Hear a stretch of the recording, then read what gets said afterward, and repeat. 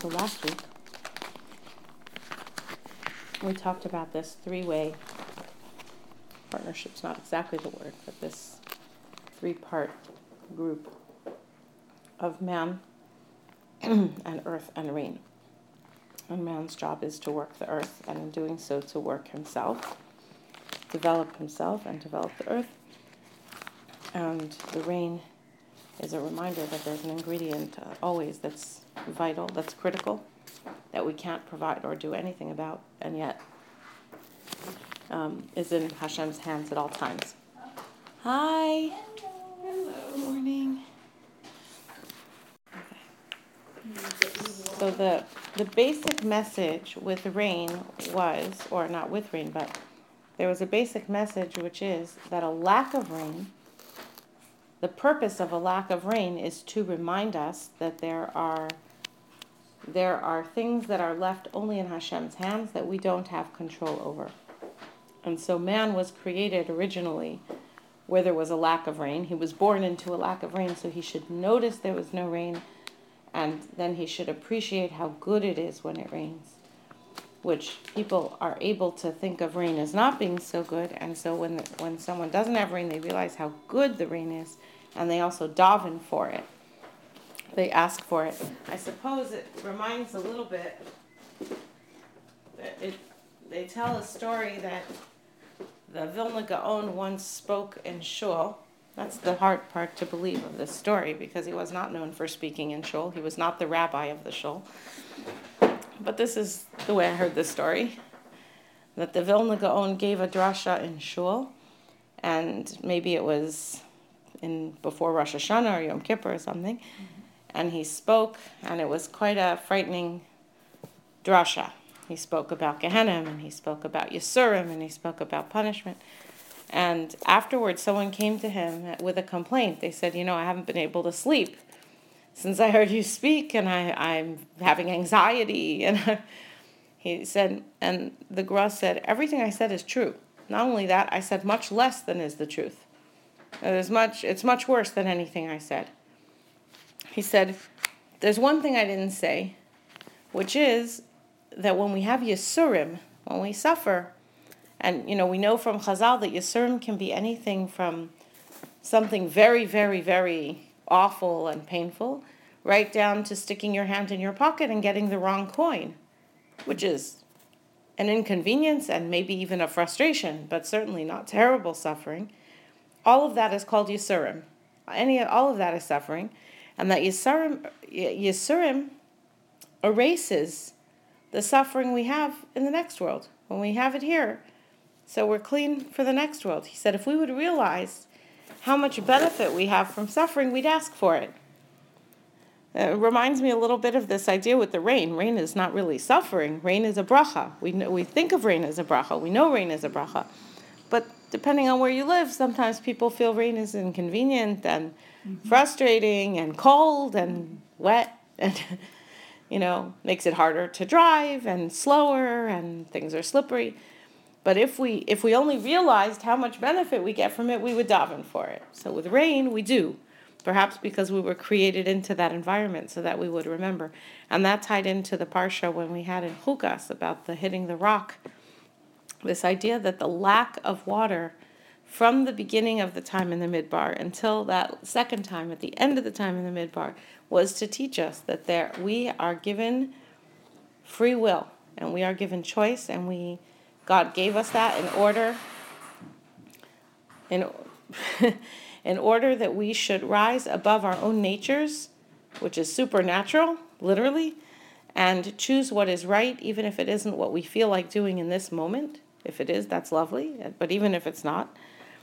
And at the same time, to recognize that there's a peace, that God is always in control over everything. There's the one part is that God created everything and controls everything. Nothing controls him. And the other is that we have an obligation to make choices and to do and to work and develop. So this idea of the water and the relationship to drinking water seems to be very intertwined. So the next part that I wanted to build on what we said last week. Are you able to hear me okay, Mrs. Khan? What? Can you hear me all right today? Yes, beautifully. Thank Okay. you. I can't project as well as last week, but I'll do my best. This week I wanted to build on what we said last week, but to show how the message of the rain is intertwined with Tchias HaMeisim. So that was kind of the next step.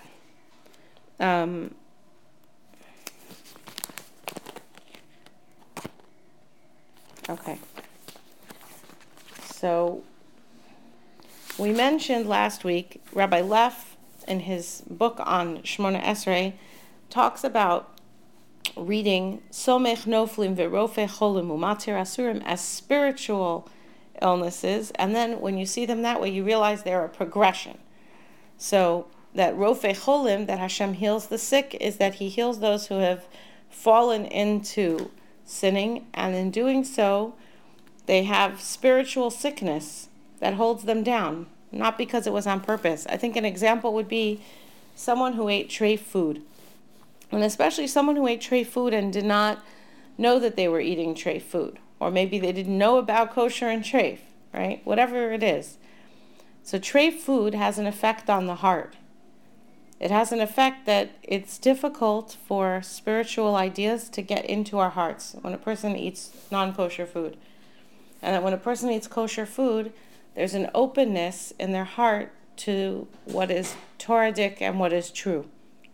That's called timtum halev, the clogging up, spiritual congestion of the heart. And if somebody, for whatever reason, starts eating kosher, even by accident, and they stop eating treif foods, all of a sudden it's much easier for them to learn Torah and to do mitzvos.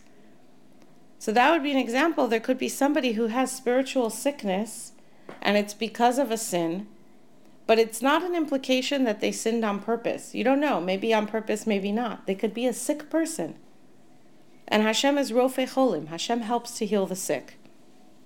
Matir Asurim. And He also frees those who are bound. He helps people who have become habituated and entrenched in their sins to get free of them. Because it's really hard to break a habit. Sometimes we look at somebody and they're like, I could never stop doing such and such. And it's a little silly. Like, what do you mean you could never stop, I don't know, going to the movies? Like, that's the one thing that, like, you just couldn't possibly do with that. It's like a little funny, people go through different phases. But a person can feel literally bound and locked and a prisoner of their sins. Hashem helps to free people from that. And Somech Noflim, that He helps those who fall. He helps pick up those who fall. That was the first case. Okay. So this is Hashem helping a person to conquer their Yetzer Hara and reverse the negative effects of what they've done. And the Maharam says that's a type of Tchias HaMeisim right there. Because it sounds funny, like as opposed to physical Tchias HaMeisim, is a spiritual Tchias HaMeisim. So you could have Somech Noflim, Rofe Cholim, Umatir Asurim, Umekayim Emunasa Lishenei Afar, and He keeps His faith with those who are sleeping in the dirt. In other words, that somebody has sort of fallen themselves into the grave, into like a spiritual grave, and it looks like they're spiritually dead, and Hashem revives them. So He says that also is a kind of a Tchias HaMeisim. And that what keeps us alive is a spiritual force. Even physically, what keeps us going is spiritual forces inside of us, not any particular physical force, because physical forces keep deteriorating. The spiritual forces are the energy that keeps the whole system together and running. It makes a person alive. It's the difference between a body when it's alive and a body when it's dead. The difference is what's missing is their soul. So when a person's soul is cured, they're really brought back to life. Because if their soul was sick, so physically, there's also some kind of sickness that comes out from that. And when a person is healed, so then they have more vibrancy and aliveness even in their physical life. He also goes on to say that it follows through all the way. So that when a person goes to sleep at night, we say it's like a 60th of death, right? Because the person's soul is a little bit in heaven. There's a little reckoning every day. But when a person wakes up in the morning, he's refreshed. We talked about this way back when in Brachos, when we talked about Hashem is Hanosein liya'if koach, that he gives strength to those who are tired. And what a miracle it is that when we go to sleep, we take in less food and we're doing almost nothing, and we wake up feeling stronger than when we started. More time has gone by. Our body should be more used up. We're another 12 hours older since last night, and yet we feel refreshed. So going to sleep makes a person wake up refreshed. And I think he's still quoting the Maharam, I'm not sure. He says that just like sleep refreshes a person and puts him back into his peak state, so death does also. That we don't think of it that way, but really when a person passes away and their body gets sort of disassembled back into the earth, and there's a kapara from that, and then when he wakes up again with the Tchiyas HaMeisim, he's refreshed and restored and stronger than he was when he went to sleep. And this is like an amazing, it seems like somehow a small and yet amazing new idea with regard to Tchiyas HaMeisim. This idea that and if we think that a person gets so refreshed from sleeping, and that's 1/60th part of death, how refreshed and how much stronger and how healed we become through the gift of a long sleep and then waking up again from that. Okay. Now, we're going to transition to kind of pulling the two ideas together, because still we've got the rain kind of running in the middle, falling in the middle of all the revival here. Okay. So this is pretty much based, I have a few other sources in here, but most of this is based on Rabbi Leff and his book on Shemona Esrei, which is just really an amazing book, and the slower you read it, or the more times you read it, the better it gets.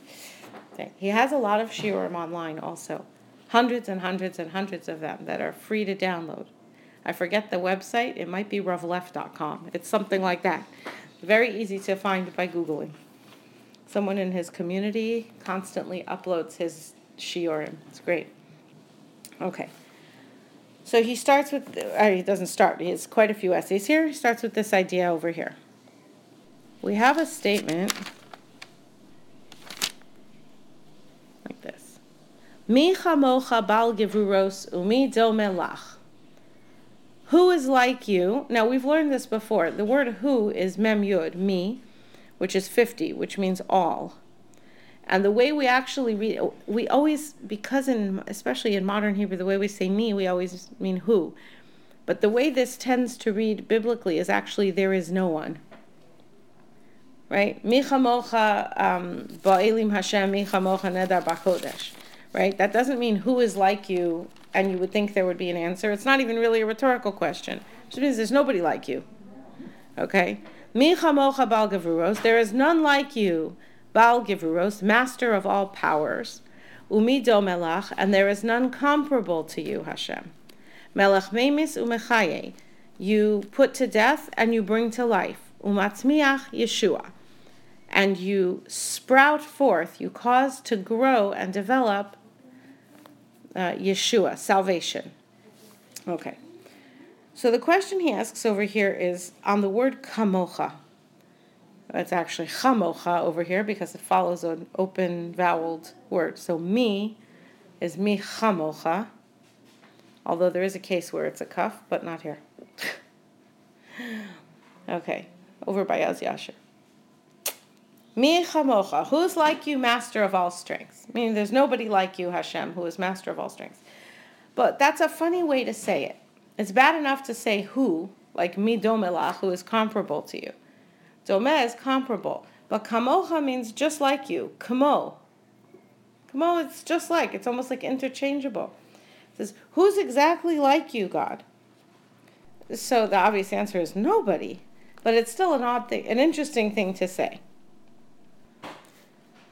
Since everything comes from Hashem, there's nothing else that can exist that could duplicate him. Because everything has, at best, some subset of power that God granted. It never could have the whole. A part can never be as big as the whole that encompasses it. And no one is even dome, similar to Hashem. Similar, he says, would mean not exactly the same, but even in any way able to be compared. He says no one can even be compared to Hashem in terms of the power that Hashem exercises. He can bring death, he can give life, and he provides the ability to cultivate and nurture eternal salvation, salvation that lasts and lasts. And you remember that we spoke about last week, that this idea of the tzmicha, which is organic growth, right? A tzomeach is a vegetable, something vegetative, a vegetal item, right? Something that grows. Anything, a plant, a palm tree, a sprout, anything that has the ability to grow and develop. It's not an animal, it's not a mineral, it's vegetable. That's tzomeach. So matzmiach Yeshua is to develop, cultivate, grow Yeshua. It's a process of growth.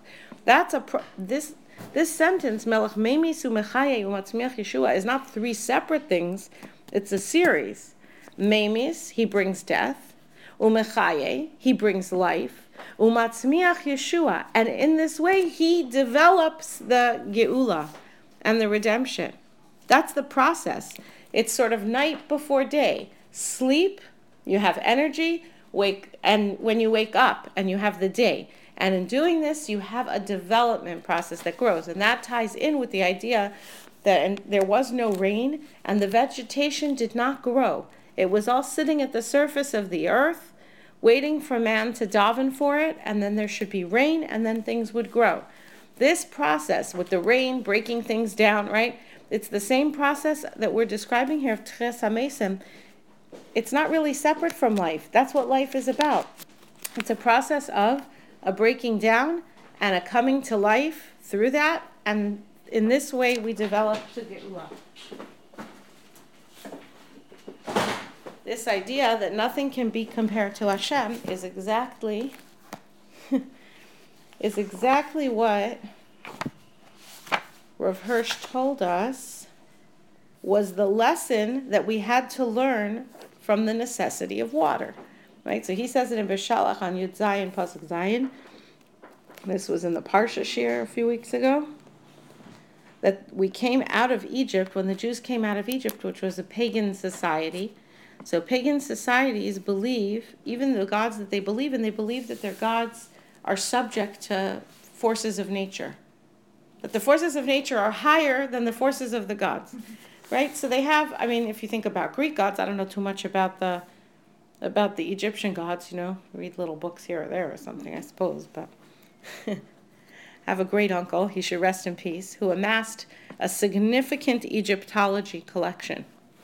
So when he donated it near the end of his life to the Israel Museum, and they had a big opening, and the mayor was there, and it was like a whole big deal. And I asked my great aunt, his sister, if she was going to be going in now to see the exhibit. And she wanted to go to the other floor of the exhibit. The other floor, they were showing things from the Cairo Geniza, including something written by the son of the Rambam. It was really quite an amazing. She says, I need to go see a whole bunch of Avodah Zarah. I've seen it before in his dining room. Who needs it? It's kind of so, my knowledge of Egyptology is whatever, But I remember reading about Norse gods and goddesses and the Greek gods and goddesses and the Roman gods and goddesses as a kid. They're all the same ones. They just gave them new names. One could kill another one. They could have lusts. They could get hungry. There were things they could do and there were things they couldn't do because they were subjected to forces of nature. And so when we came out of Egypt, it was difficult to completely shake an understanding of the world that we had gotten there, which said that there's people and they're subjected to two layers of bosses over them. The first layer being the gods and the next layer being nature on top of that. And the lesson that we had to learn, and he says it had to become firmly established in our minds. This is a basic idea at the root of all Jewish thought. And it took the whole 40 years in the desert to develop it in us. And it was gradual. This seed of an idea that's going to sprout in our minds had to be gradual. is based on recognizing, he says this is the foundation, the very foundation of Jewish teaching, is recognizing 3 points. The first is that God created nature, and he has complete free mastery over it. He is in no wise bound by it, nor is he bound by any of the laws of nature he has made to govern nature. That is a completely different idea than what other nations believed. Number 2, and I'm not completely certain in what way exactly he distinguishes these two. They seem like they're very interconnected points. That God, who is one, who is personal, meaning we have a connection with him, he cares, he is free and almighty, has completely unlimited powers of governing the world. Now, I'm not sure exactly how he's distinguishing that from governing nature. Maybe he means also governing people. I don't know. And the third point is, above all, that man was created by God as a personality with complete free will of his own, right? In the image of God. And man is given by the free creator, who is unbound by any laws of nature, the mission of raising himself above the forces of nature. Because forces of nature tell us to do one thing, and we are meant to choose with our own free will to do the will of God. When we do that, we leave nature behind. Nature ends up far below us. And thus we become truly free servants of God. So this is this fundamental idea that's coming in Gvuros. Okay. So the Medrash comments that there are 3 gifts that Hashem gave to the world: wisdom, power, and wealth. All of which sound really good. People strive for these things, for wisdom, for power, for wealth. People really dedicate entire lives to this. And that one who merits any of them can have everything precious. But one who merits wisdom can have everything. So what's the difference then? I mean, I think we would sense that wisdom is in some way better than power or wealth. Wisdom at least should have some kind of more eternal or fundamental value. And yet the Mishnah is trying to tell us that if you have wisdom, you could also have power and wealth. If you have power, you could also have wisdom and wealth. And if you have wealth, you could also get wisdom and power. Understand? He says, so when is this true, the Midrash asks, that if you have one, you have everything? He says, when the gifts are gifts that come from HaKadosh Baruch Hu. If a person has been given by Hashem wisdom, power, or wealth, now he's got everything.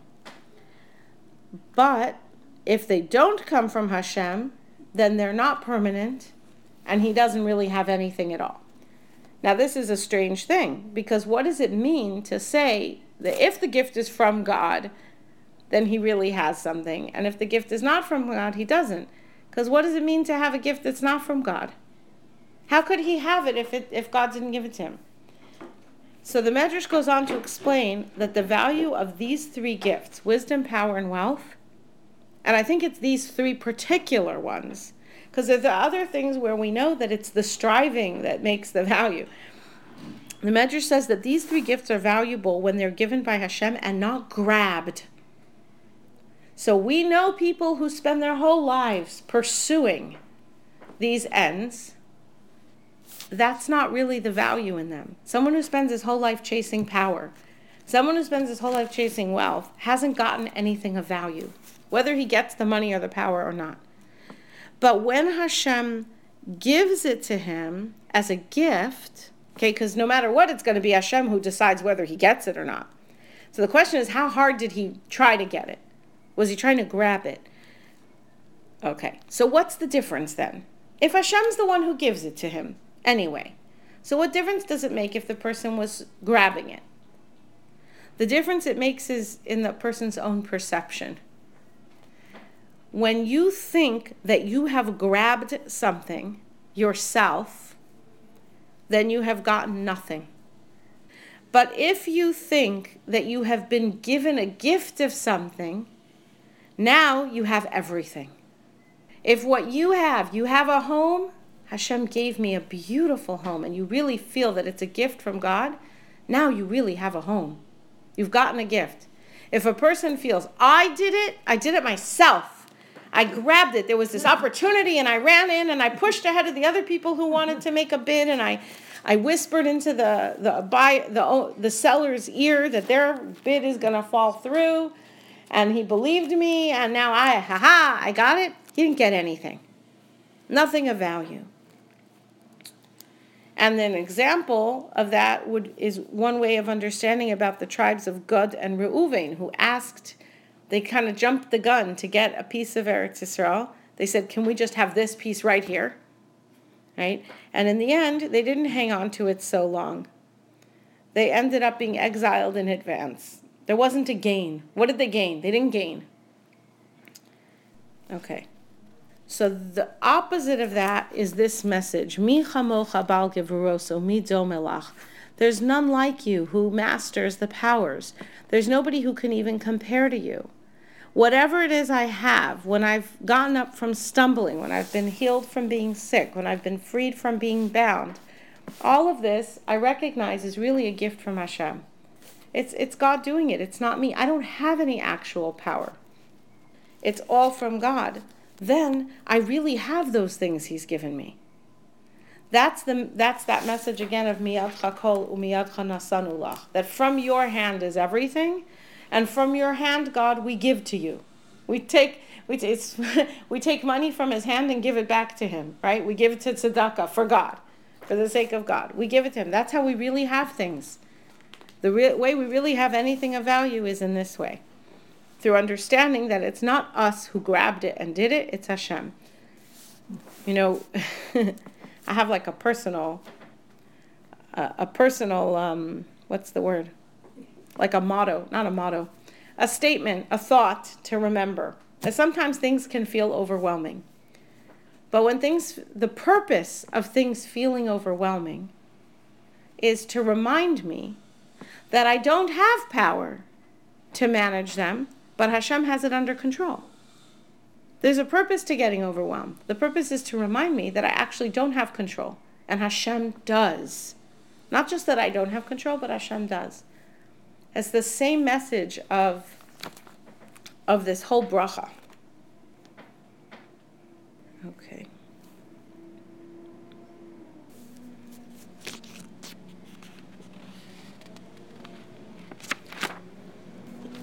All the statements in this bracha, says Rav Berkowitz, aligns with this one idea, which is Hashem is all-powerful and we are weak. We have needs. Right? We said we're imperfect. We said that's the nature of everything physical, is that it is imperfect. That's what allows us to change. That's what allows things in the world to be changed. The whole concept of development, matzmiach Yeshua, the growth, the organic growth of salvation, is only because it isn't yet perfect. This is the concept of things developing into what God has created them to become. Hashem has all the power. We are weak and we have needs. That's exactly the message of Tchias HaMeisim, that we are finite, and yet Hashem has all the power and He will make us live again. It's the same message. It's the same message we learned through rain. That Adam was created. He saw there was no rain. He saw there was a need for rain. He understood that it was good and asked for it. It's all the same message. There are ingredients that we have no control over, and that is good. We recognize the tovasa, the good of the rain. That's why the rain is mixed in with the Tchias HaMeisim. Not only because it's a model for it, but because it is a pattern that we can understand how it's good. Rain is a model, is a pattern that matches Tchias HaMeisim. It's a pattern that matches all of our needs. And one thing we can learn from rain is that we can understand that it is truly good and we ask for it. We say, please Hashem, send us rain. even though it's inconvenient, and even though it's cold, and even though you can't dry your laundry, and even though, right, you can't, we still ask for rain because we understand that in the big picture, that's really good. That's how things grow. And that this is how we understand all of our need and all of our dependence. So where the first bracha is about finding Hashem in existence in history, seeing that He is the source of all that is all bracha in the world. The second is the humility of acknowledging that He is the source of all in the world and the implication of that, which is our own dependency and weakness, and embracing that. Saying that is a good thing, and I will pray for Hashem to fill my needs. Right? That's what we talked about quite a lot of years ago, about the difference between chaser, that something lacking, and chesed, which means the bracha, the gift, the freely given gift. The difference between chaser and chesed is that they both start with a ches, and the second letter is a samech. But chaser ends in a resh, and chesed ends in a dalid. And a resh and a dalid are almost the same. The only difference is there's a little yud attached on the resh, and that makes the little bit that sticks out of the dalid. Because everything is chaser, bori, nefashos, rabos, vechesron, and everything the physical is missing in some way, is lacking, has needs, and Hashem fills it.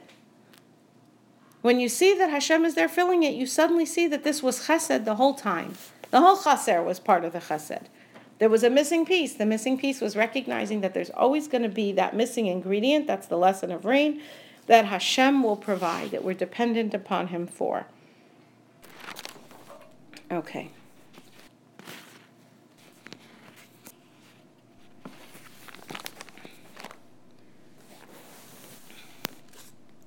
So elsewhere, we have here the idea of matzmiach Yeshua. Hashem is developing or growing salvation.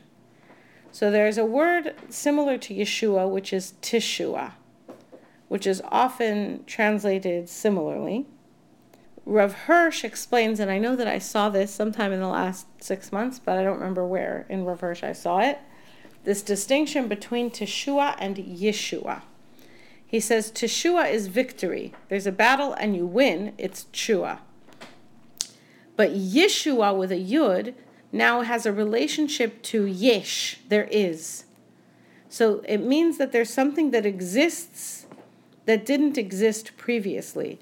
So whereas Teshua is victory, Yeshua is more substantive than that. It's a state of salvation that exists that didn't exist before. It's not just the resolution of the conflict or even the successful resolution of the conflict. It's something more than that.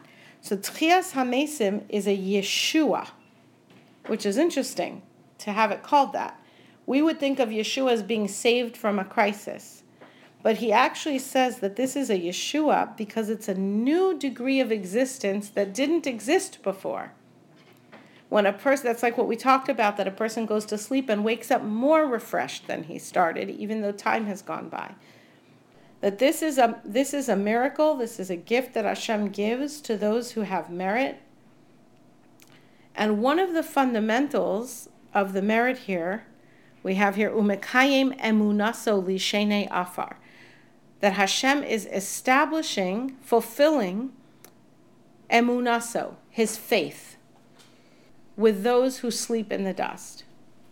So one aspect of this is that Tchias HaMeisim has some dependence on a person having that emunah, that trust in God that there is Tchias HaMeisim. And it is a very important tenet of belief that Yesh Tchias HaMeisim min HaTorah, that we learn about Tchias HaMeisim from the Torah. It's promised within the Torah. I know we came across that at least once in a Shabbos year, right, that we understand that Tchias HaMeisim is min HaTorah. One place it's described is in Daniel, and it seems to be the source of some of the terminology used in this bracha. Make sure I have a copy out of the whole passage farther along here. Okay, not sure. Rabbi Mishene Admas Afar, many of those who are sleeping in the Admas Afar, in the earth of dust, or the dust of the earth, or the earth of the dust, Yakitsu, will then wake up. Eila l'chaye olam ve'eila l'charafos v'tiron olam. Some will wake up for eternal life, and some will wake up and it'll be shameful for them. This is the final day of judgment. So Rav Schwab quotes Rav Aaron Kotler about the final day of judgment. And he says, when a person passes away, he's judged for his actions in the world. What did you manage to accomplish with the tools and resources that you were given? But over time, there can be other effects of a person's life, even after they're gone. Maybe they spoke to somebody and gave them encouragement, and the person that they encouraged continued to act based on that encouragement and courage that they felt for many years afterward, right? Maybe a person, I heard somebody gave an example in a shir, Rabbi Leff gave an example on a recording. He said, what if somebody heard that there was a family that was having trouble paying tuitions? So he pays tuition for that kid to go to a Jewish day school. So when he passes away, there might be a lot of merit to him that he gave tzedakah, and that this child who would not otherwise have had a Torah education has a Torah education. That's an unbelievable merit. He said, but there's also another judgment at the time of Tchias HaMeisim.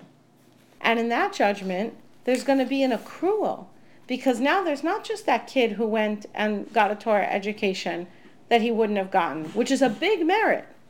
But now he married a Jewish woman. And maybe he wouldn't have if he had gone off to public school.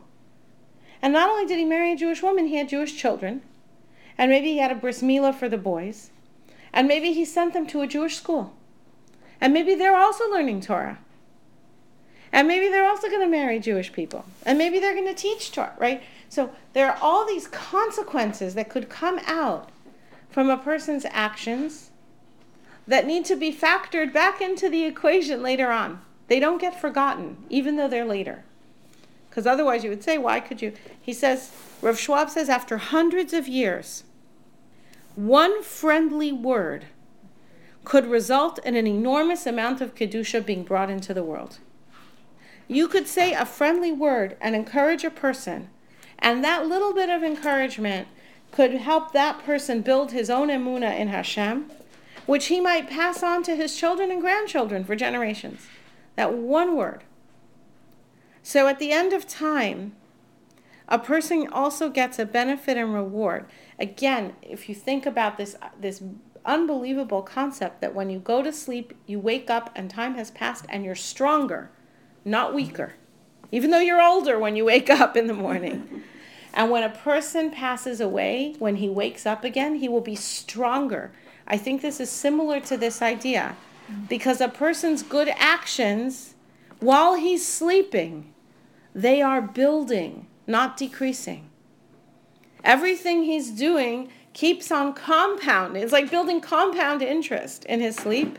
And when we wake up, we have much more energy and strength than when we went to sleep. And this is Yeshua. This is salvation that's not just victory. It's not just being saved from a problem. It's a new level of existence that wasn't even there at the beginning. So this is this phrase, Umekayim emunaso lishenei afar. He fulfills his faith with those who sleep in the dust. Michamocha bal gevuros. There is no one who has God's power, master of all powers, umidomalach, comparable to him, melech memis, who causes death, umechayeh, and brings to life, umatzmiach Yeshua, and in doing this develops and grows a new degree of salvation and existence that wasn't there. I wanted to say, it does not mention it here, it's really funny. This is Rav Schwab.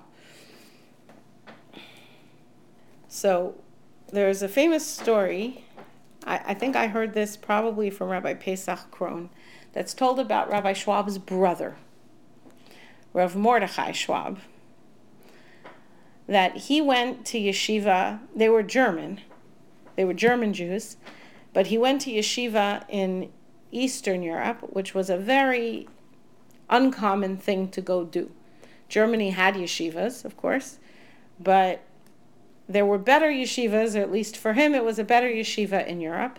And it was a little bit like if now you would decide that you're going to go to a yeshiva in Poland or Russia or something. It's like a little weird, and the country is kind of backward compared to where we live, and maybe not so couth and cultivated and cultured, and why would you go? And he went, and his parents were supportive, because his parents were Talmidei Chachamim and good people, but his father believed that you have to have Derech Eretz, Torah in Derech Eretz, and you should at some point be coming back to earn a living. And after he had been in yeshiva, I think it was about 4 years, Rav Mordechai Schwab got a letter from his father saying, really, it's time to come back now. I'm glad you've had such a successful run of learning full-time in yeshiva, but now you come back and you'll start to also train for some other job and expectation that you'll keep learning your whole life. And he was very uncomfortable about it, but he respected his father, and he was, I guess, planning to go back. And one morning, one of the other boys in the yeshiva came to him and said, okay, I have a message for you. So he's like, you have a message for me? He says, yeah, this is going to sound really weird, but I had a dream that an old man came to me and said, Mashiv haruach umorid hagoshem. And he said this a few times. And he said, go tell Mordechai Schwab, Mashiv haruach umorid hagoshem. So I woke up in the morning and I thought, okay, I better, change my diet or something. Like, that's a really weird dream. And he said he had the dream 3 times. The same old man came to him in the dream and said the same thing. So finally he comes to this bacher. He says, are you Mordechai Schwab? I think it might have even been a boy from another yeshiva. I think the story is that yeshivas used to group together around the time of Rosh Hashanah, Yom Kippur, and Elul, so that there were more people together and they would inspire each other at that time of year. It may have been a boy from not even his own yeshiva. Anyway, this boy comes to him and says, are you Mordechai Schwab? Yeah. He said, listen, I know it's weird, but 3 times I had the dream. Somebody wants you to have this message. Don't ask me what it means. I don't know. Mashiv aruach u'mordechai. He said, who? He says, okay, I don't know what it means. Who is the man who told you the message? He says, I don't know who he was. He said, would you recognize him? He said, yes. So they start looking at pictures. And they're looking at pictures, and finally Rav Mordechai Schwab shows him pictures of his family, and he says, oh, that's him. That's the man. He's in one of the pictures. It was his grandfather who had passed away. And the boy says, I recognize him. He's the one. For 3 nights he's been coming and telling me that I have to give you this message.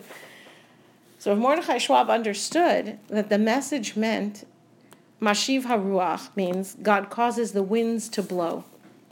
Umorid hagashem, and he brings down rain. But he understood that that wasn't the message. It was Mashiv haruach, bring like flowing the ruchnius, the spiritual, ruach, like spirit, umorid, and bring down, like lower, hagoshem, the gashmius, the physical.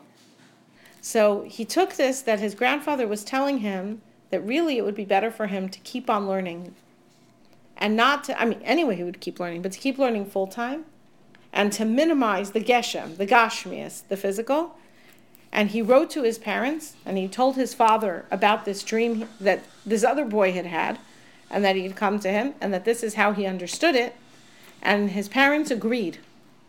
And they said, yes, that's probably what it means, so you stay. We'll take this as good advice. You stay in yeshiva, which he did, and then ultimately he became a rabbi.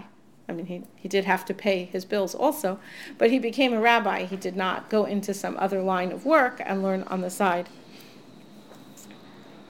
which is just like a different way of reading Mashiv HaRuach HaMor Nagashim. It's definitely not the pshat. The pshat is that Hashem brings in the wind and he brings down the rain. Okay. All right. Rav Schwab teaches that we have things in our world that are patterns that are similar to Tchias HaMeisim. We said rain was an example of that, right? Someone getting sick and then getting better, falling down and then getting up, having financial trouble and recovering. These are events that we can experience in life that give us a model for understanding the idea of Tchias HaMeisim. And that the way that this bracha is written is to indicate, to point to things like that. A person who's confined to jail or tied down and then released, right? All of these are different angles. They're not all identical. Each pattern is slightly different and gives us a different insight into what Tchias HaMeisim is about, right? So in one, Rofei Cholim, so now a person is stronger. Matir Asurim, a person is freer. They can range more widely. They can have a wider impact.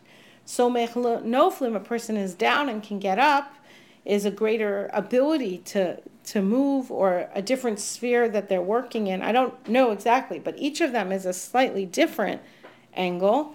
And through exploring how those feel and looking to our own lives and the lives of people around us, we use those as templates for thinking about Tchias HaMeisim, even though we don't have too many direct descriptions of Tchias HaMeisim.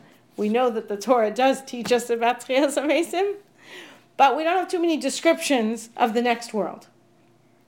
So he says, we talked about the word mechalkel, meaning kol, and God providing in the spiritual needs and the physical needs. But he says there's also a relationship with the word kol of limitation. He mentions kalo, which is restraint, like being imprisoned in jail. Kul, something being contained, like a kli, which is a container. So there's some kind of boundary or restriction. Mechalkel chaim bechesed, he says there is a little bit of a hint there that God provides life with chesed, and yet it's somehow a bit limited. But in the future, Mechayeh HaMeisim berachamim rabim, with a lot of rachamim. In other words, this world being the more physical world, everything has some limitation. But the next world, not only the next world, meaning after death, but the world of Tchias HaMeisim, the Messianic era, the era of Yeshua, is an era where things achieve perfection. Perfection is a spiritual state. It's a state, right? We said it's not really changing. It's already achieved perfection. That which is limited at some level in the life and the world that we know will be unlimited in the world of Tchias HaMeisim. That's one of the lessons over here. So what we're looking at are day-to-day examples that give us hints to what Tchias HaMeisim is, but fundamentally it's a different existence because all the bracha is unlimited, not limited by the limitations of the physical. So the angles he provides are Somech Noflim, Hashem supporting the falling. When a person has failures and disappointments, and it feels like there's no hope, they're just falling like Noflim, falling and falling and falling. It's a constant present state of falling, just a terrible feeling. And then suddenly they find that Hashem has lifted them back up. The whole trajectory is turned around, not just any particular problem, but now they're not falling and falling and falling, they're being picked up and up and up. That's a kind of Tchias HaMeisim. Now this is rare, and a person never knows if it's permanent. A person could lose a lot of money in stocks and then gain a lot of money in stocks and then lose a lot of money. Like, things can come and go.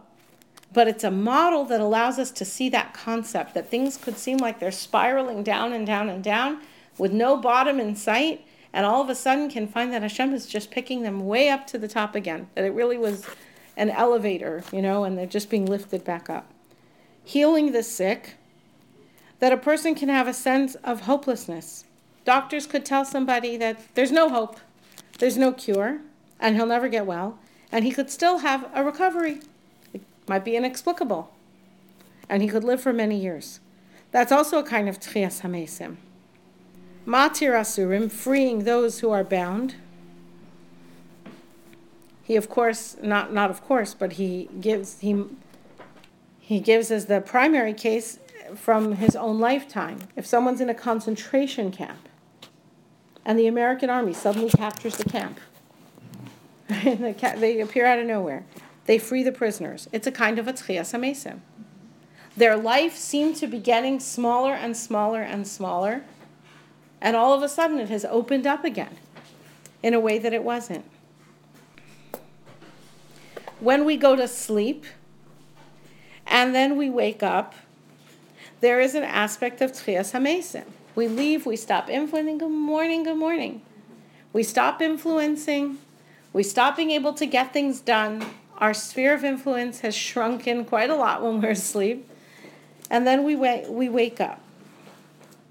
To the point, he says, where if someone, for whatever reason, forgot to say the bracha in the morning of Elokai neshama shenosata bi tehorahi, God, the soul that you gave me is pure. You created it, and you guard it in me, and you will in the future take it away from me, and in the future you will give it back to me. Baruch atah Hashem, hamachazir neshamos of gorim, who returns souls to bodies. You don't go back and say it again once you've said Shmona Esrei, because you've said this bracha. This bracha covers, Tchias HaMeisim covers Elokai Neshama, really, which is a great insight by itself.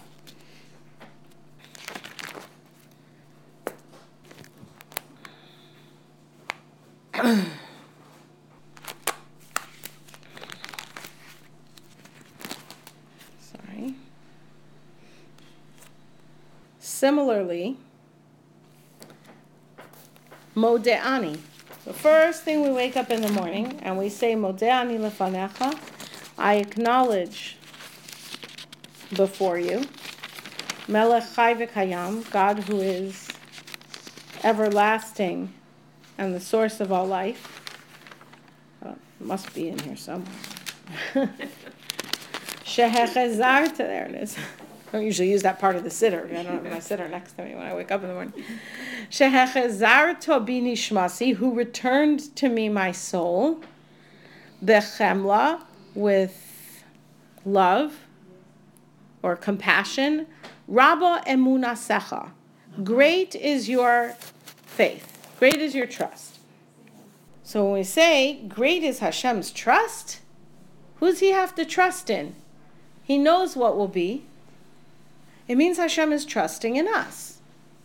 Great is his trust in me. That he gave me a soul, even taking into account all the things I did yesterday, he gave me a soul again today. So that means that despite the fact that it's not possible, either when I was sleeping or how I was behaving, to see that I am actually going to use this soul in the best possible way, nonetheless, he knows that in fact, I do have something big that I can contribute. So he keeps giving it to me, because that's what we know about Emunah. Emunah is when your behavior is based upon what you know to be true, even though you can't see it at the moment. So now let's come back and see. And it's interesting how, again, it's tied in with the returning of the soul. Now, if we come back to our Shmona Esrei, we have Umekayim emunaso lishenei afar. He keeps his trust to those sleeping in the dirt. And either it's their trust in him or his trust in them, which would fit more closely with Mode'ani, meaning even when they're sleeping, he's going to give them back their souls afterward. There's also V'ne'emanata lahachayos meisim. You are faithful to bring the dead to life. So Rav Hirsch says like this. He says, Mekayim emunaso could be construed as indicating, you could read it a few different ways. Number one is that Hashem keeps his promises even to people who have died, meaning they have not gotten the reward promised to them during their lifetime. we shouldn't think that means that Hashem did not keep his promise. He keeps his promise even to people who have already died before their salvation came, because he keeps it to them in the next world and also through the children living afterward. This is very much like we saw in the book of Shemos, where Hashem says, in the beginning of Parshas Va'era, Hashem says to Moshe, I'm revealing you to myself using the name Yud, He, Vav, and He. But to the Avos, they knew me as Kel Shakai, Ushmi Hashem Lo Nadati. They did not experience God as the one who they saw fulfilling his promises. They saw it because he said it. God said a promise, then for them it was a fact, and it was happening already. Maybe it was going to take past their lifetime to be fulfilled. But that's okay. Good stuff takes time.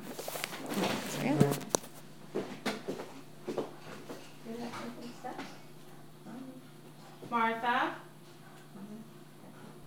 Martha?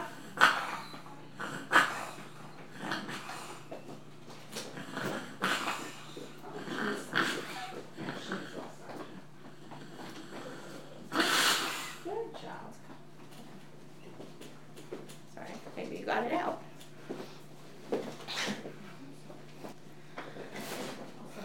Sorry, thank you. Maybe just in case. Thank you. Sorry. Okay. That some promises take time, and that wasn't a problem for them. God keeps his promise, and that's something that's harder for us to see because we don't have their degree of perfection of emunah that our forefathers had. The more emunah we have, emunah means letting our behavior be guided by what we know to be true, even though we don't see it right now. That's exactly what the forefathers were doing, Avram, Yitzchak, and Yaakov.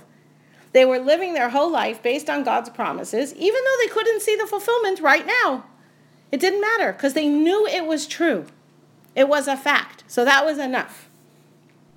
The second way we could read this, Umekayim emunaso lishene afar, is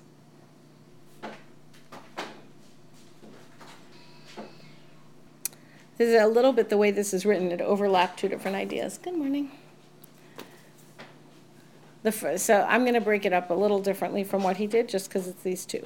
Number one is that the person himself is receiving the salvation from God. So a person who is, as Rav Schwab said, there were people in the concentration camps who did not live until they were saved, right?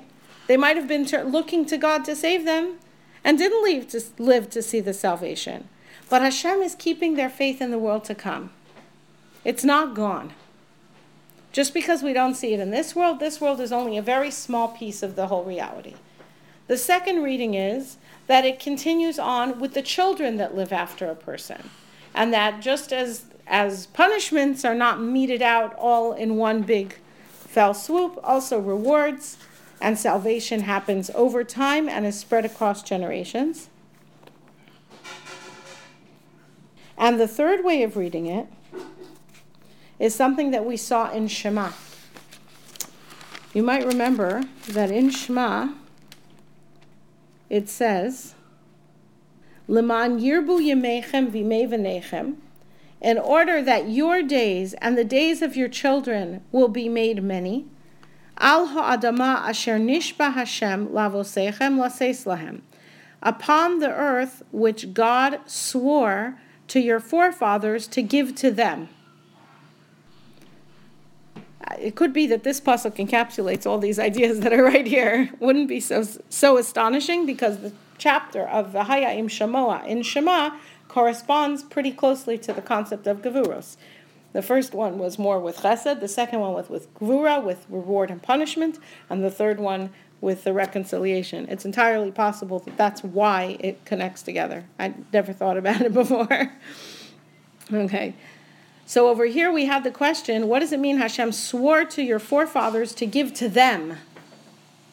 So the simple answer is, he gave it to them by giving it to their children. Avram, Yitzchak, and Yaakov did not inherit the land of Israel directly, but their children did. That's even better and lasts longer, right? But really, this is one of the places where the Torah is pointing to us that there is Tchias HaMeisim. Because God promised the forefathers to give them the land. If they didn't get it yet, that means it's still coming to them. That they will still come back and they will live in the land. Because God promised it to them. That's umekayim emunasa lishenei afar.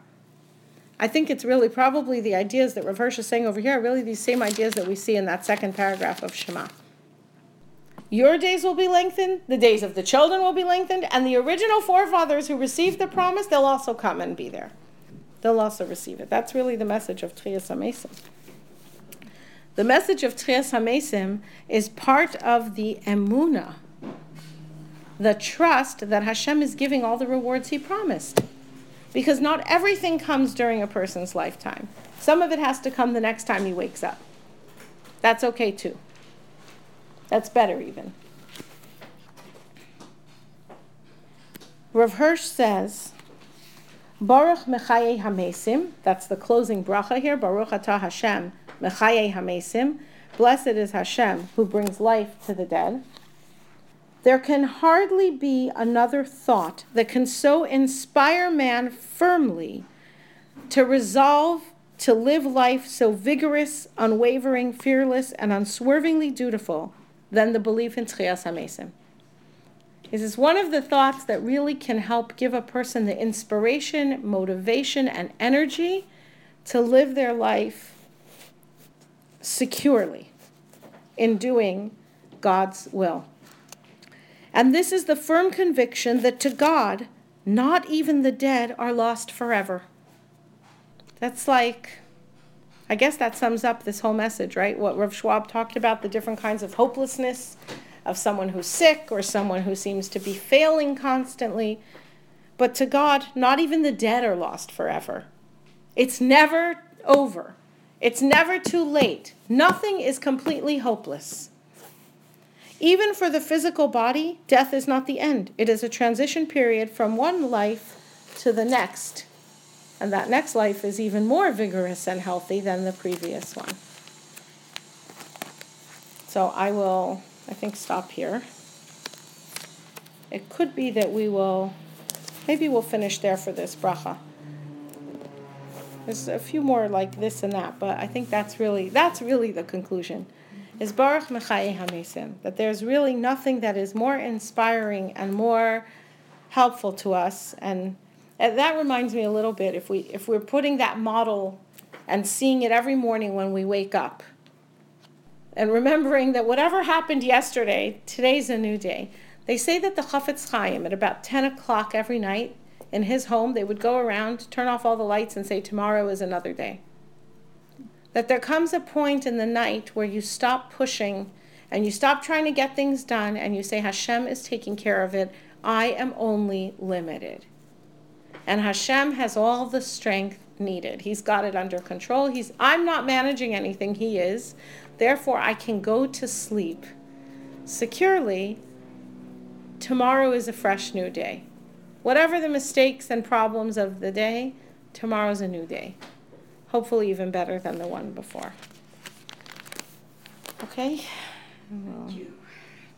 Thank you. That's a beautiful idea because you always know there's hope. There's always hope. We're used to saying where there's life, there's hope. But what Rav Hirsch is telling us is, even when we think there isn't life, there's hope. Mm-hmm. There's no end to God's kindness. Is that the Rabbi Schwab that you were always interested in? You always... What Mordecai Schwab was that? No, Mordecai Schwab. Rav Shimon Schwab. Shimon Schwab, who wrote the book on God. Yeah. Okay. Okay. Thank you. Thank you. So inspiring.